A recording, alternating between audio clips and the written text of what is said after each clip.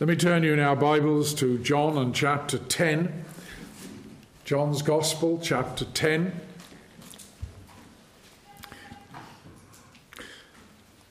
I will read from verse 7 to verse 18.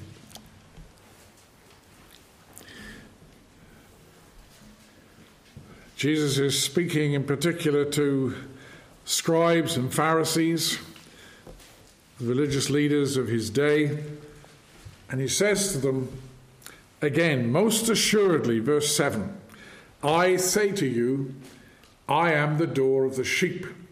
All who ever came before me are thieves and robbers, but the sheep did not hear them. I am the door. If anyone enters by me, he will be saved, and we will go in and out and find pasture. The thief does not come except to steal and to kill and to destroy. I have come that they may have life and that they may have it more abundantly. I am the good shepherd. The good shepherd gives his life for the sheep. But a hireling, he who is not the shepherd, one who does not own the sheep, sees the wolf coming and leaves the sheep and flees. And the wolf catches the sheep and scatters them. The hireling flees because he is a hireling and does not care about the sheep. I am the good shepherd, and I know my sheep, and I am known by them, my own. As the Father knows me, even so I know the Father, and I lay down my life for the sheep. And other sheep I have which are not of this fold. Them also I must bring, and they will hear my voice, and there will be one flock and one shepherd. Therefore my Father loves me, because I lay down my life, that I may take it again. No one takes it from me, but I lay it down of myself. I have power to lay it down, I have power to take it again. This command I have received from my Father. Let's pray. O Spirit of the living God, we pray that you would take the things, the words of our Lord Jesus Christ, and bring them home with power to our hearts. Lord, we pray that you will be pleased to gather in any who are still lost without Christ, and that you will comfort and strengthen those who are your sheep as we reflect upon our shepherd, our good shepherd, the Lord Jesus Christ. We pray in his name. Amen.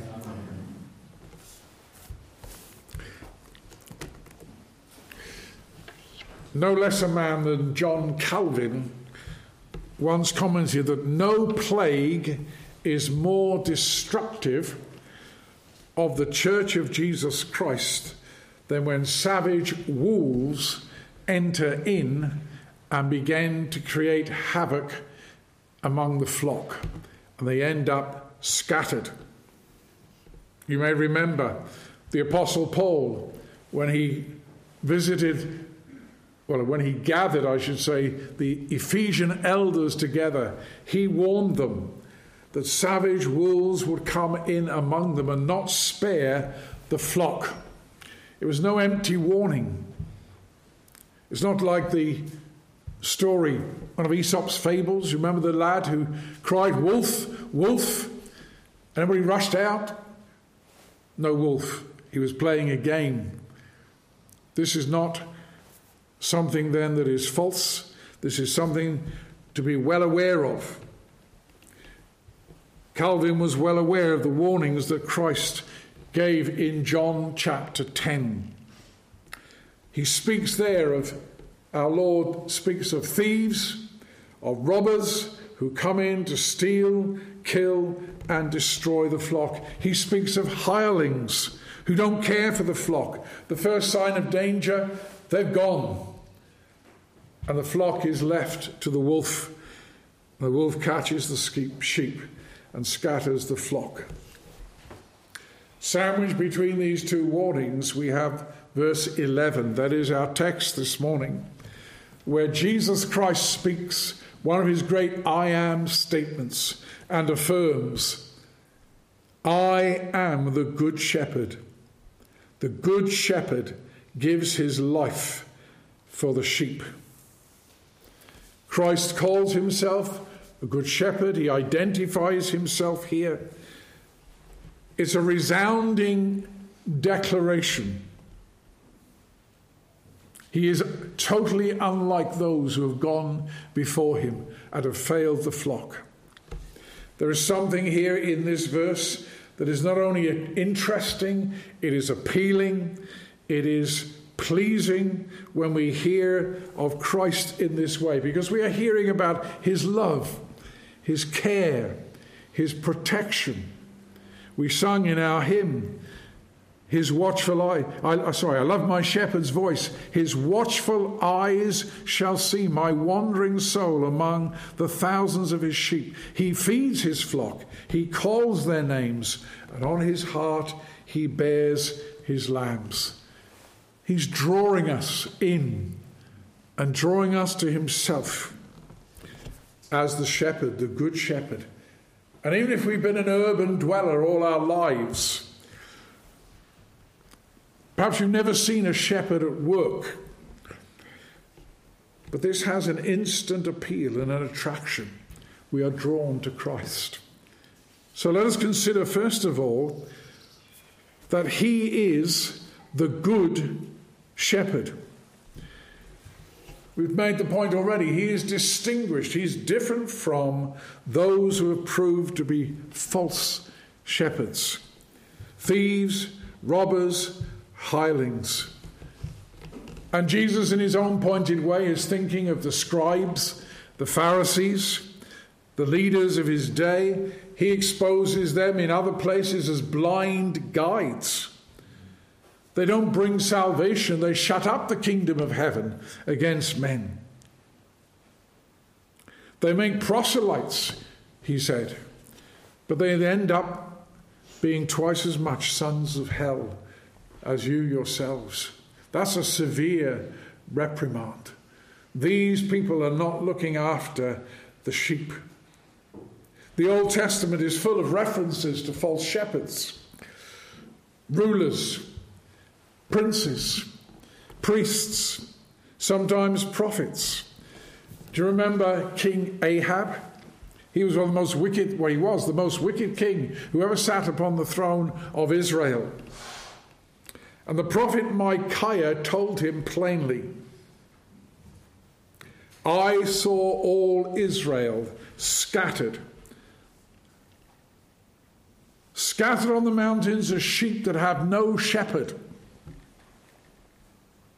You turn to Jeremiah chapter 23, to Ezekiel chapter 34, and you find the same thing. Woe to the shepherds who destroy and scatter the sheep of my pasture. That is God's complaint against these men.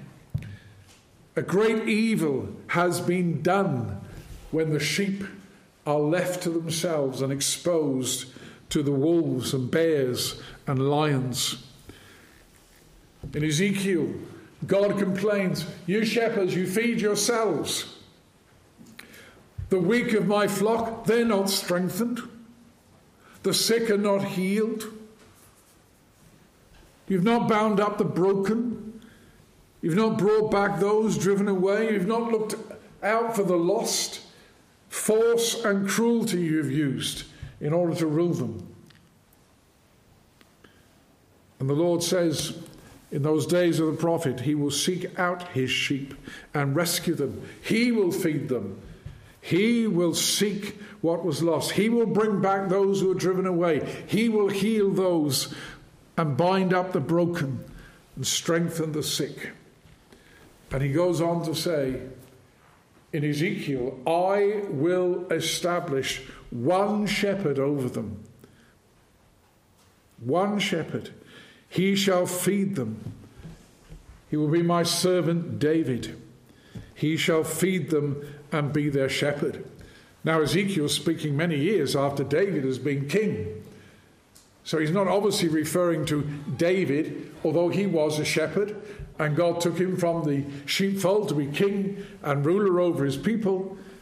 He's speaking here of one who will come in David's line. And who is that? It is the Lord Jesus Christ. He is the good shepherd. He is the shepherd of the sheep. And here he declares himself to be so. He is the promised one of the Old Testament scriptures. You remember in Micah chapter 5 and verse 2, quoted in Matthew's Gospel, chapter 2 and verse 6, "You, Bethlehem," that's the city of David, "you, Bethlehem, in the land of Judah, are not least among the rulers of Judah. Out of you shall come one who is a ruler, who will shepherd my people Israel."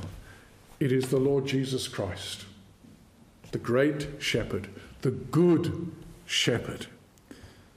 That's why he is the good shepherd, because he's been appointed.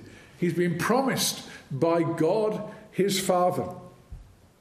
He is the promised one who will rule over, care for, and protect the flock that belongs to God. He is their shepherd. He is their king. The shepherd idea is also one of rule and authority, care and protection. But he is good not only because he's been appointed by his Father. He is good because he is unique. In verse 8 we read, "All who ever came before me are thieves, robbers. The sheep did not hear them."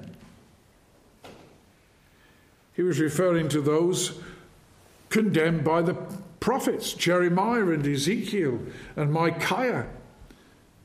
But he's also good not only because he's unique, he's good because he is perfect. He is absolutely faithful. This goodness applies to no one else except like Jesus Christ. He is unique among them. And there's something rich, something comforting, something so deeply reassuring and instructive. We're repelled by those who are cruel and heartless and don't care about people. You read sometimes, you see and hear stories about parents who are cruel and heartless towards their children. They beat them. Sometimes they even kill them. And you are repelled by that, and rightly so.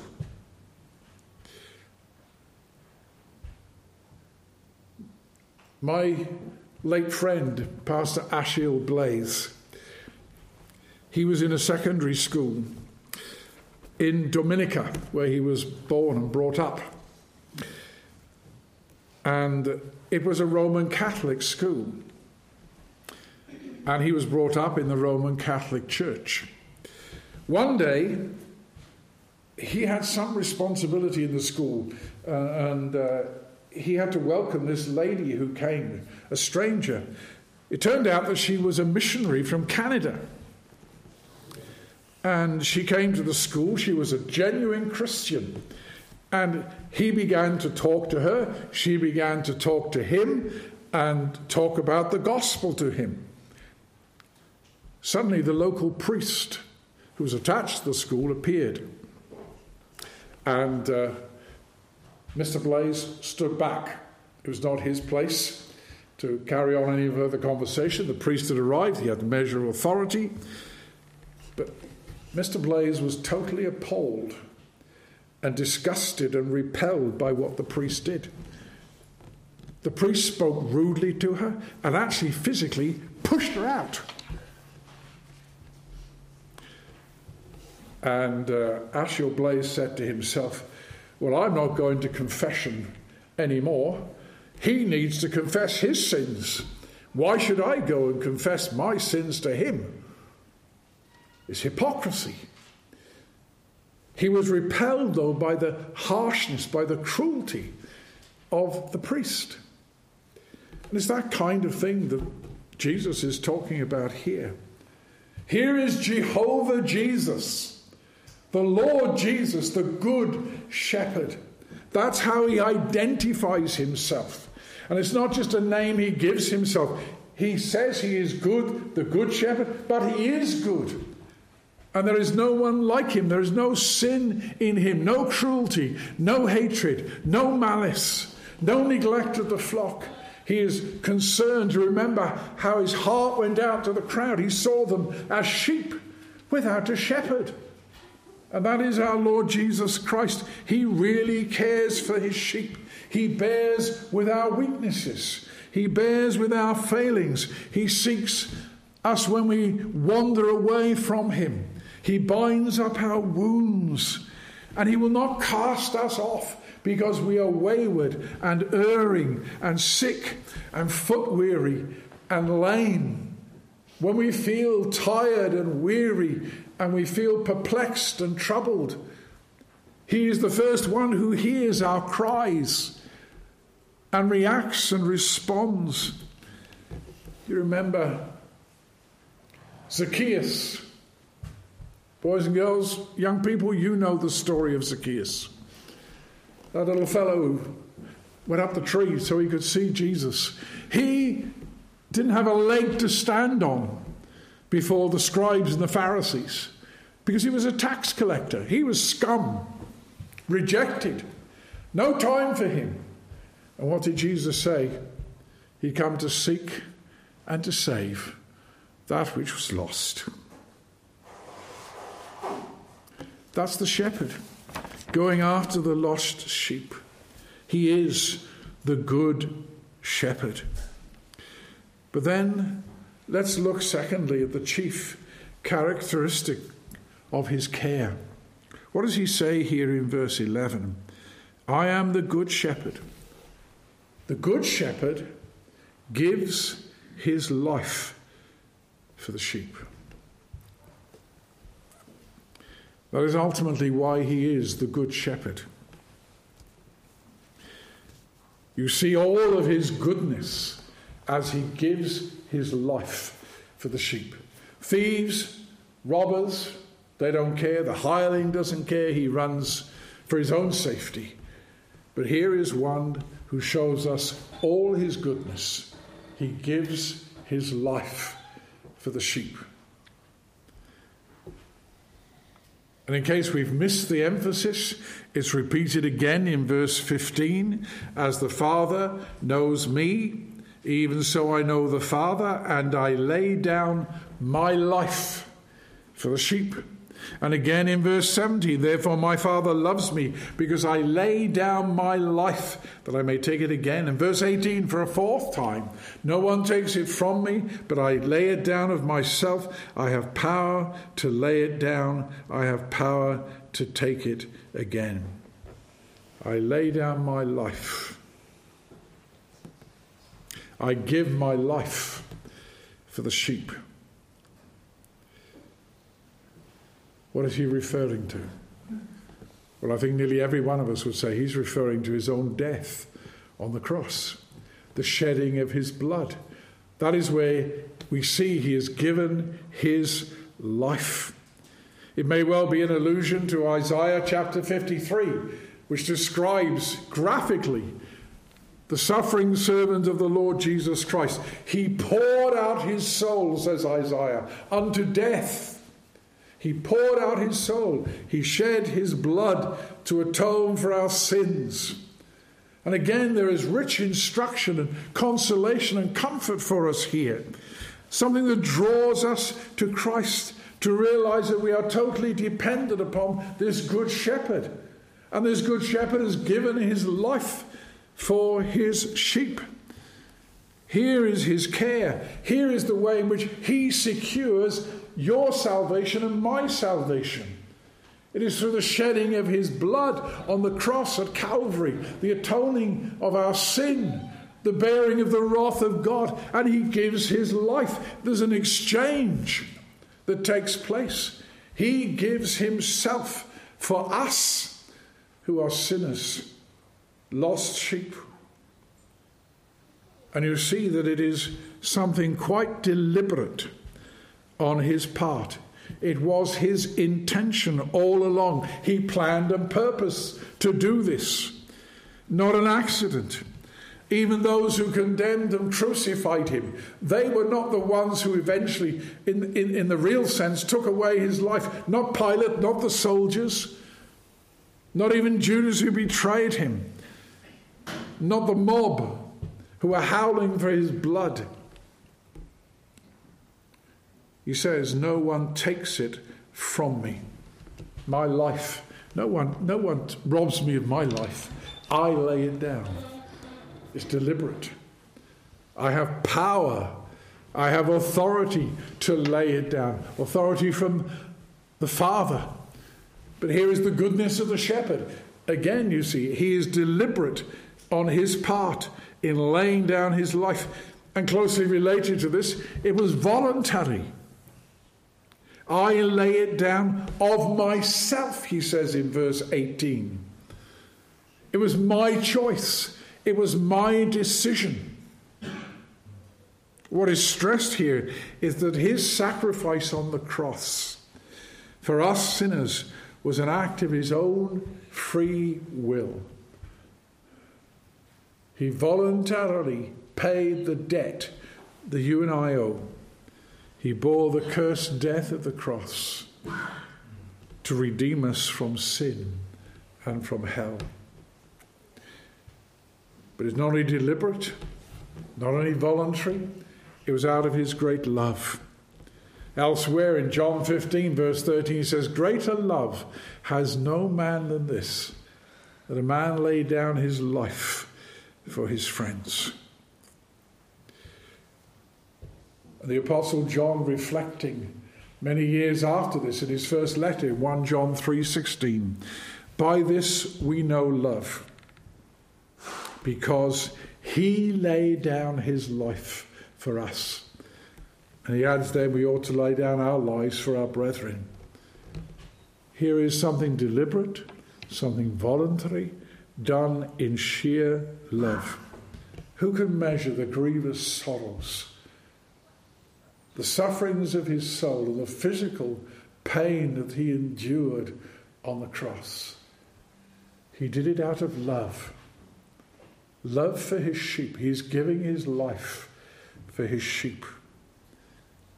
And he did this when you and I were fast bound in sin and nature's night. We were wretched.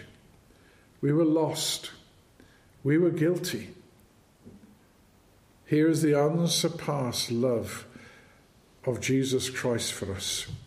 Paul says in Romans chapter 5 and verse 6, "When we were without strength, in due time Christ died for us." Yes, it was deliberate, it was voluntary, it was out of great love, but it was also out of obedience to his Father. The Father is key in the plan of salvation. Christ's death will secure the forgiveness of sins and give us eternal life. But he says in verse 15, "As the Father knows me, even so I know the Father, and I lay down my life for the sheep." Verse 17, "My Father loves me, therefore, because I lay down my life that I may take it again." And again in verse 18, "This command," at the end of the verse, "I have received from my Father." When Jesus Christ came into the world, he came to save his people from their sins. He came to seek and to save that which was lost. And here he does this. He declares quite clearly, "This is a command that I received from my Father." He so loves his Father that he must obey the will of his Father. And it is the will of his Father that he comes and saves the sheep that belong to him. Here then are the chief characteristics of this good shepherd. And the main thing is, he lays down his life for his sheep. He secures the salvation of his sheep. He gives them eternal life. That's the only hope you have. This is the only shepherd there is who can do such things. He's not like the thieves. He's not like the robbers. He's not like the hirelings. You can rely upon him absolutely and completely. This salvation is secured only by the good shepherd. laying down his life for his sheep, shedding his precious blood. How costly that was. His sacrifice, his atoning death. That is why all of the Gospels, you know how they end. They end with his sufferings and his death on the cross, his burial, and then his resurrection from the dead. That death on the cross met all the demands of divine justice, the punishment that you and I deserved. He was made sin for us. He was made a curse for us, and secured pardon, peace, salvation full and free. He opened heaven to us. And above all, he's reconciled us to our Father in heaven, and reconciled God to us, all because he is the Good Shepherd, appointed to that office for us. But he says in verse 11, I am the Good Shepherd. The Good Shepherd gives his life for the sheep. Well, who are the sheep? That's a crucial question. And this evening we'll look at it in far more detail. He says in verse 11, I lay down my life for the sheep. That is, on behalf of the sheep, in the place of the sheep, instead of the sheep, in the interests of, for the benefit of the sheep. And you see what flows then from Christ's death on the cross. But who are they? The question you have to ask yourself is, well, am I one of these sheep? Do I belong to Christ? Am I one for whom he has died? Am I one who has eternal life? Am I a true sheep of Christ? You see, the fact is, we are in mortal danger. Because naturally speaking, none of us are sheep. We don't follow Christ. We've gone astray. We've gone our own way. That's what Isaiah says in chapter 53 and 6, verse 6. All we like sheep have gone astray. We've turned everyone to his own way. And if you have ever seen a sheep that is separated from the flock, or a lamb that is separated from its mother, that sheep is in grave danger. They're going to be lost. They may be run over. They may be stolen by somebody. They may die because they're exhausted and they cannot find anything to eat or drink. But a lost sheep, a sheep who belongs to Christ, has been found by Christ, was once so lost we were far away from Christ, far away from God. We were in mortal danger. And there may be some of you sitting here this morning who are not yet in Christ. You cannot say with certainty, perhaps, that I know that I am a sheep that belongs to Christ and Christ is my shepherd. But if you are not in Christ, you are in grave mortal danger. You are lost. And yet you're hearing about the Good Shepherd who gives his life for the sheep. But you're going to hear these things 100 times over and still not be one of the sheep of Christ. Why? Because until you realize your great danger, you will not go to Christ. Again, the prophet Isaiah says, the Lord has laid on him the iniquity of us all. Have you seen your sin, your iniquities, your transgressions, that they're against God? They keep you away from God. The sin that you commit are the things that bring you down, are the things that will bring you under the judgment of God. They are the things that separate you from God. They are the things that would prevent you from coming to this Christ. But here is Christ the Good Shepherd who lays down his life for his sheep. And that is what the sheep see. They see, one, they are in mortal danger. Two, that Christ is the one who alone can save them. They are the true sheep of Christ, because they cast themselves as lost and guilty sinners upon this Saviour. Are you a true sheep of Christ? Are you one for whom he has died? Are you that one who he sought out when you were lost?